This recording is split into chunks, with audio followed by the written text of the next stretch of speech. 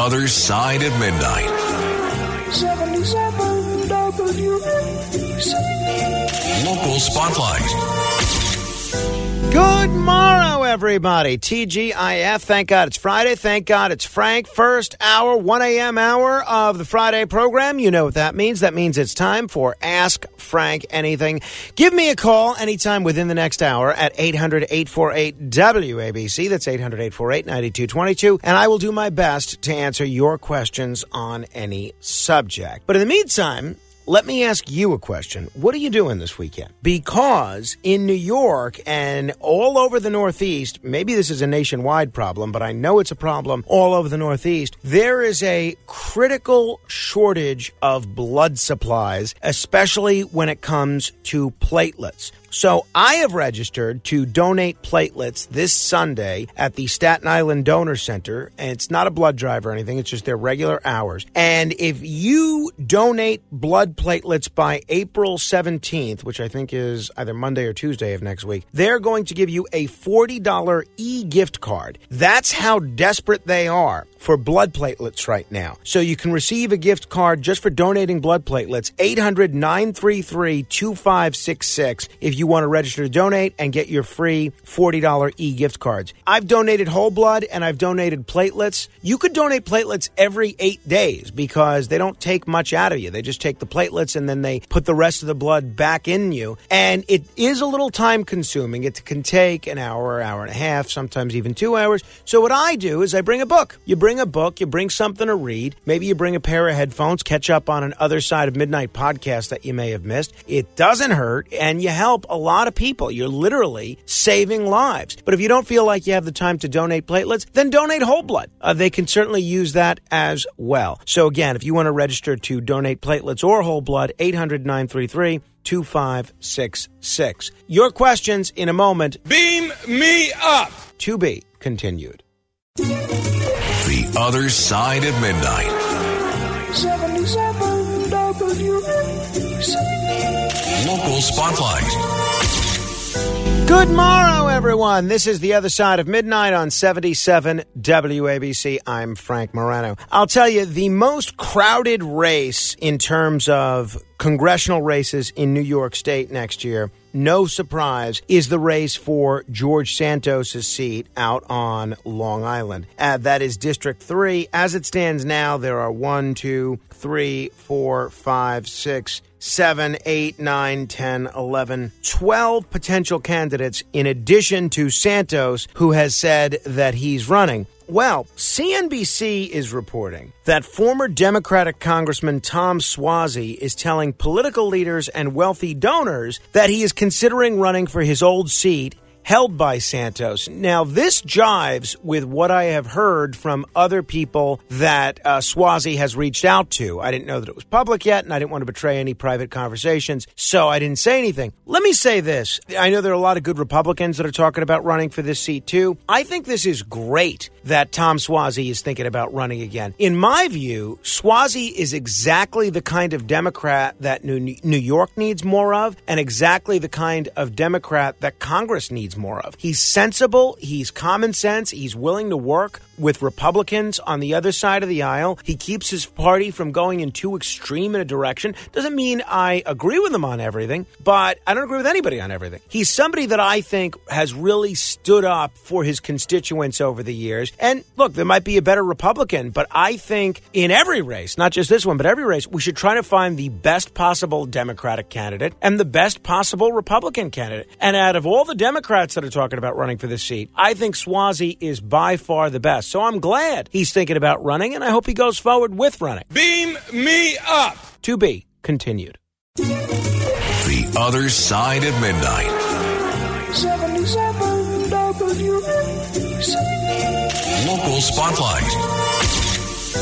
The State University of New York, which is one of the finest higher academic public university systems in the entire country, will no longer require students to take either the SAT and ACT tests to apply to its four-year undergraduate programs as enrollment is declining. The SUNY Board of Trustees unanimously scrapped the admission test requirement, which for decades was a rite of passage for high school students applying to colleges, during a meeting this week. Like a lot of other higher education institutions, SUNY, which boasts being the largest public university system in the country with 64 campuses, including some great schools throughout the state, had temporarily suspended the standardized testing requirements from 2020 through 2023 because of the pandemic. But now the SUNY Chancellor John King said the use of SAT and ACT test results for admission purposes should be nixed indefinitely. I have to tell you, I have mixed feelings about this.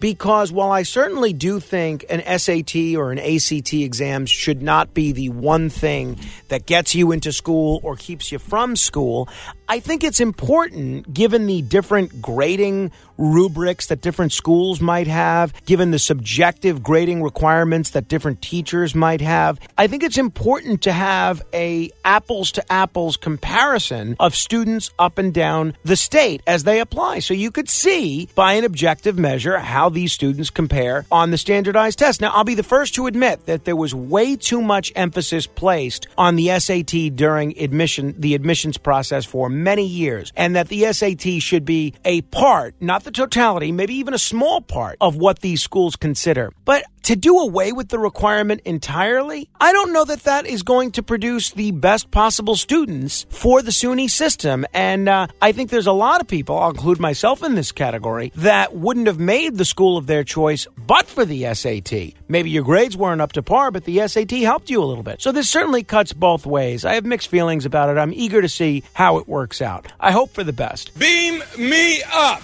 To be continued. The Other Side of Midnight. 77 WABC. Local Spotlight.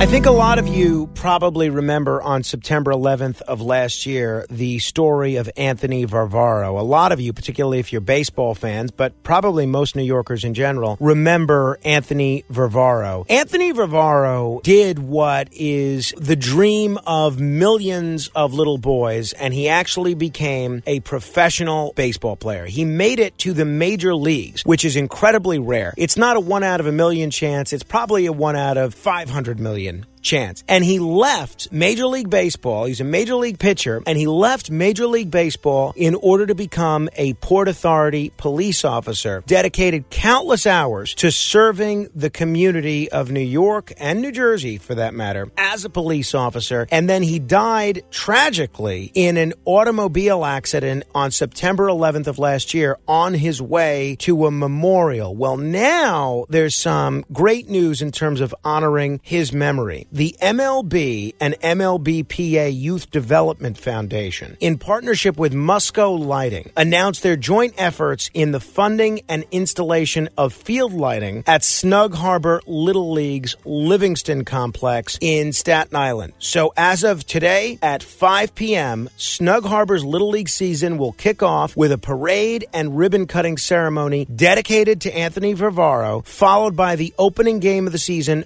Under the Lights, featuring Anthony's son. This lighting initiative is just one example of the efforts that the Youth Development Foundation has made to support community-based projects both on and off the field in underserved communities across the country. And I think it's a very fitting tribute to somebody that loved children, to somebody that loved baseball, and someone that loved his community. I got to see Anthony's family at the recent Blue Lives Matter gala when I introduced them with an award. And it really just makes you so sad to see someone so full of life, so young, with his whole life ahead of him, dying for seemingly such a meaningless reason. But whatever meaning is lacking in his death, he more than made up for with his life, because he did enough living in his less than 4 decades on this earth for all of us. To be continued. This is Greg Kelly for Priority Gold. What does it mean to be America's precious metals dealer? It means that you're in touch with the hearts and minds of those who love this country, value our freedom, and want to protect the future. Priority Gold is that precious metals dealer. They've helped thousands of Americans back their retirement with solid gold and silver. Call Priority Gold at 888-506-6439. Receive free shipping, free storage, a free investment guide, and one of the best purchase experiences in the industry. Call now or go to PriorityGold.com.